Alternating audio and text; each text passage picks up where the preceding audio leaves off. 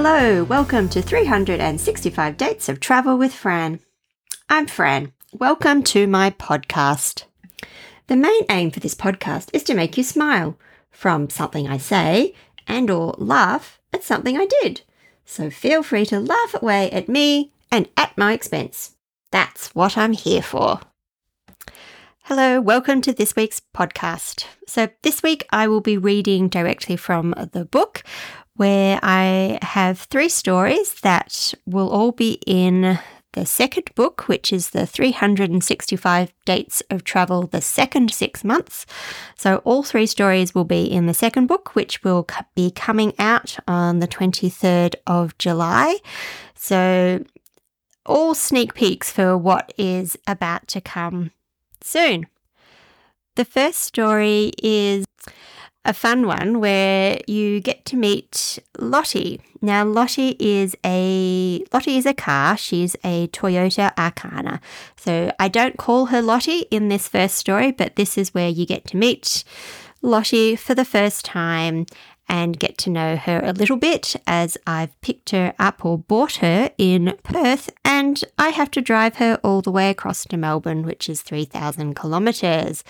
I think you will enjoy all of the Lottie stories that are coming up in the second book, but here's the first one. The 10th of May, 2004, Perth to Merredin, Western Australia, Australia. My sum of information is 16 diary lines on the first day, 7 photos, a packing list, a food shopping list, and 5 pages of a mini notebook with scribblings on diesel fill-ups, managing 2 tanks, and kilometres driven. I wish I had more. My new-to-me car was a modified Toyota Arkana. It's a rare Toyota model most people don't know. This specimen had been enlarged and in its heyday luxurious. It transported mine managers in style. Now it oozes faded grandeur. If you picture a Toyota troop carrier or troopy, this car was longer, wider and taller. I could stand upright in the rear, which held 10 forward-facing seats. With the seats removed, it's perfect as a camper van for my trip across Africa. I had to get it to Melbourne first. The engine had been overhauled, thus ready to drive. I flew into Perth a few days earlier, collected the car and caught up with friends. Now I had to leave the safety of Perth and drive my new car home. I had 5 days to drive 3,000 kilometres. The packing list I found included a doona and pillows. I needed those items as sleeping in the car. I'm uncertain how I got the doona onto the plane. The car's back seat spanned the width of the vehicle and I could stretch across it. With a bed, I had no need for camping gear for this inaugural trip. I spent $100 at the supermarket and bought items from Baker's Delight. I'll assume I ate the bakery items while fresh. I'd been told the car had 2 70-litre diesel tanks. I filled both till the pump cut off, totalling 97.43 litres. It cost $95.38, meaning around 98 cents per litre. I wish I could pay that price now. I was stocked, ready, and very nervous. City driving would be the hardest to navigate. I had never driven in Perth. I did not know the city well, and driving a car I didn't know, including it being a manual or stick shift, which I'd only driven once since passing my manual driving test in London in 1998. I had photocopied pages of a Perth street directory which was available to view, but not borrow, at my local library. No GPS. No navigator in the passenger seat. A few photocopied pages with a highlighted route and me. I needed to get through the city and onto Highway 94, the Great Eastern Highway.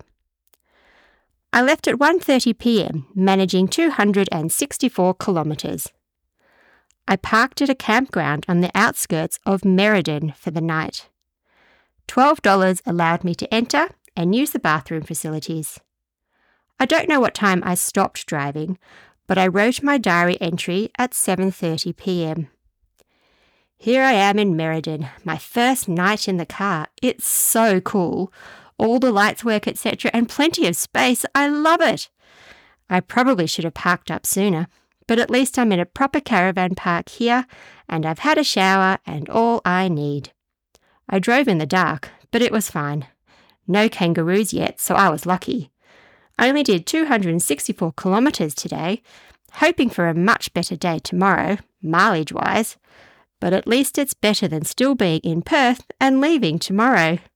The car drives perfectly, no problems at all, except maybe oil. There's a gauge in the car.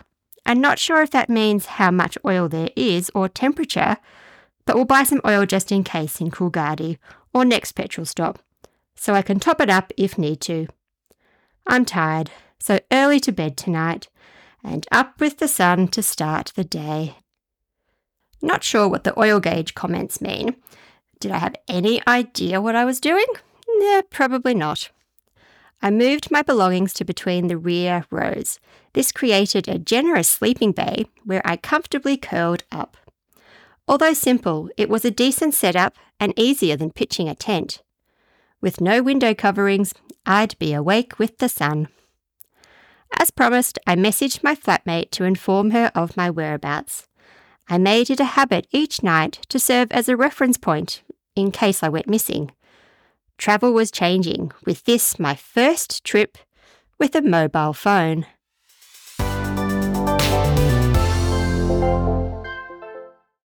So this next story is from my storm chasing tour. So 2 weeks chasing the wild weather and Tornado Alley in America.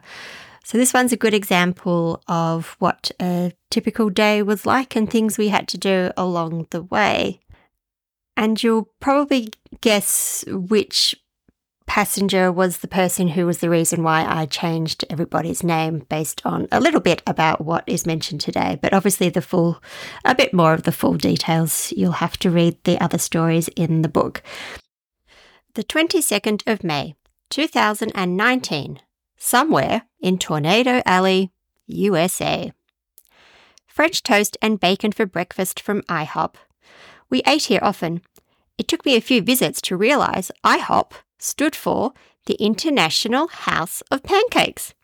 I thought they were different chains.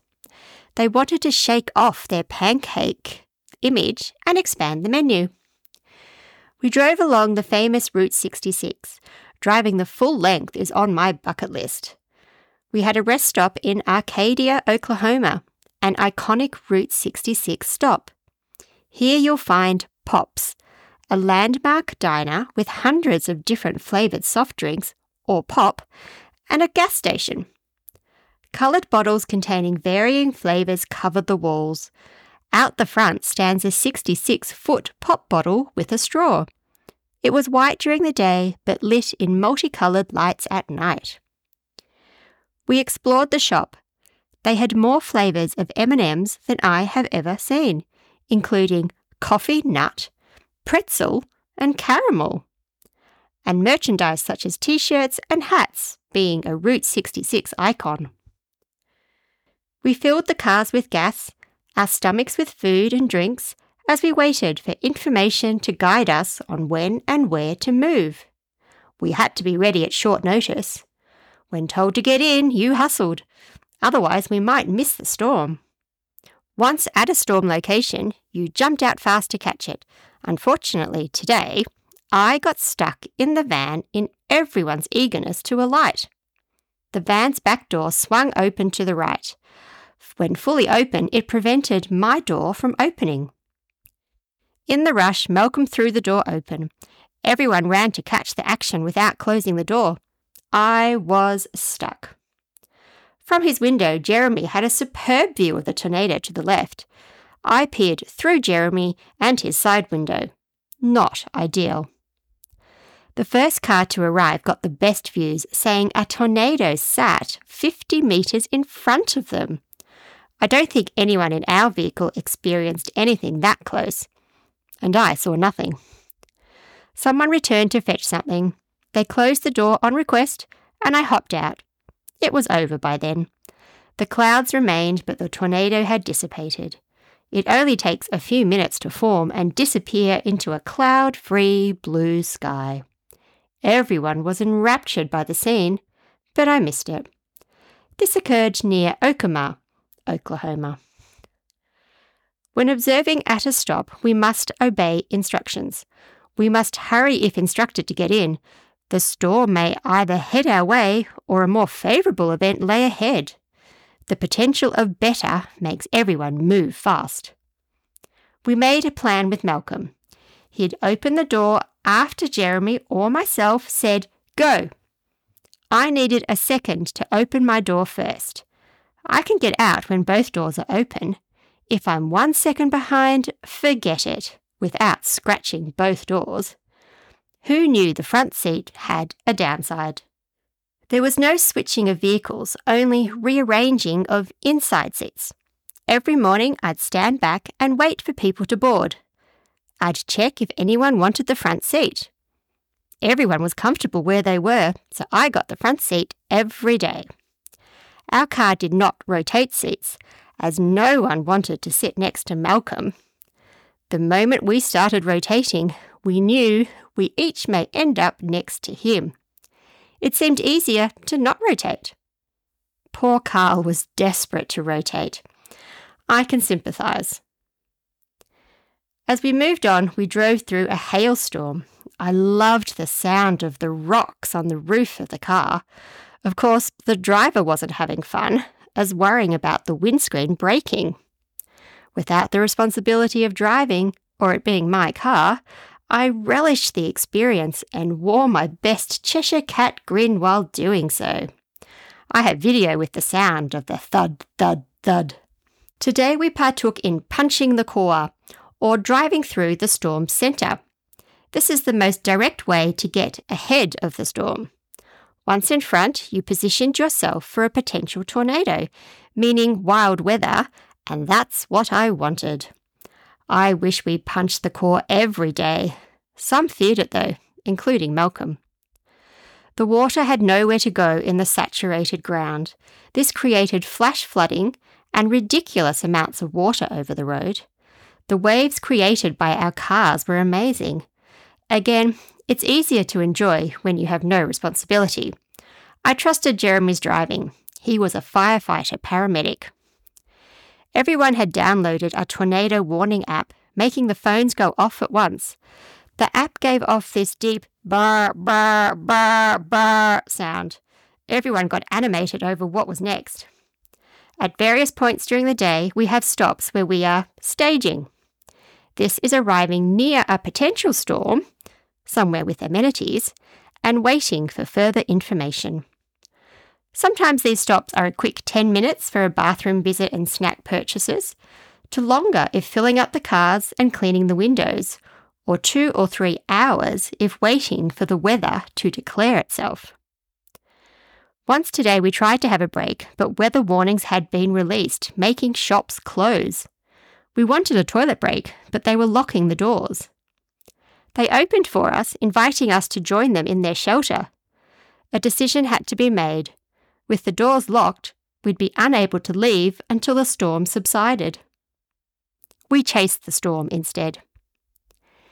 It's a tradition to eat a celebratory steak dinner after a tornado encounter. No steak allowed on other nights of the tour.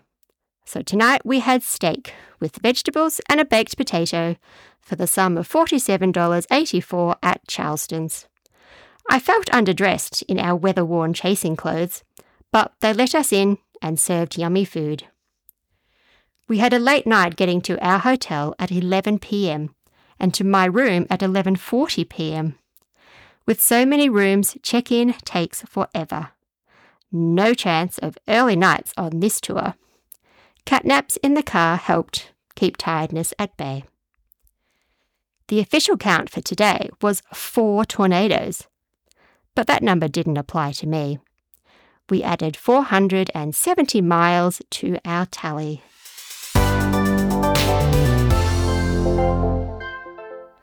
The last story for this week is a highlight of my adventure travel life. It's when I finally get to visit Timbuktu, or Tombouctou as it is more known locally. The 30th of May, 1998, Timbuktu, Mali. This morning we drove Lucy onto the small ferry for the short ride across the Niger River. Widthwise, the ferry held 3 cars packed together and not much more in length, open to the fresh air. We alighted to enjoy the view of the river surrounded by the desert. After a short drive, we arrived in Timbuktu, or Tombouctou. The town is not paved in gold as fabled. I can't even call it faded grandeur. Crumbling mud brick houses don't have a sense of old charm. Ibrahim recommended a hotel where I had a moment I'll never forget. I can see it clearly as if it happened this morning. The daily heat combined with the lack of electricity, resulting in an inability to access cold drinks, was getting to me. Throw in a lack of flavour and I was going insane. We arrived at the hotel and I spotted a chest freezer. Not all freezers in Africa work. We have been disappointed before. I rushed over and opened it. It was plugged in and cold. Utter bliss! When the light comes on and frigid air wafts out, it mimics the scene in Pulp Fiction. There are a few drinks, but the shining glory was the one bottle of grenadine-flavoured soft drink. This is the equivalent of a raspberry lemonade outside Australia. Heaven. Cold and flavour. I grabbed it and devoured it. I didn't care about anyone else or what it cost. It was mine and no one was stopping me. The flavour. Before doing anything else, we had to check in with the police. We left the car and walked the streets of Timbuktu with Ibrahim guiding and explaining. We were the talk of town within seconds of arriving. Few tourists visit. Our arrival was the most exciting thing happening in town today. By the time we got to the police station, we'd amassed a following. Everybody wanted to say hello and welcome. They stamped our passports. I have tangible proof I have been to Timbuktu.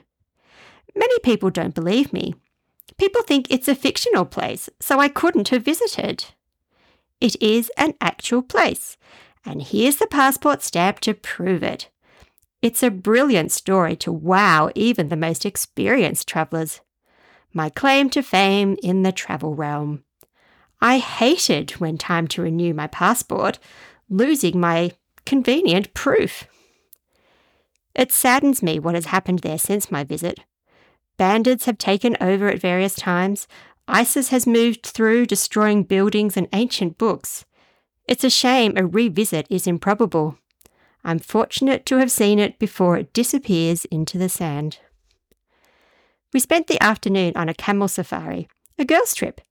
We negotiated being taken into the desert and left for an hour. I've ridden camels before, so not a new experience, but it felt appropriate to indulge in one here.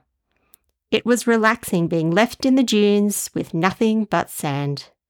With barely a scrub, we experienced the serenity as we lay in the dunes. We were a teeny bit worried they wouldn't return, but they did.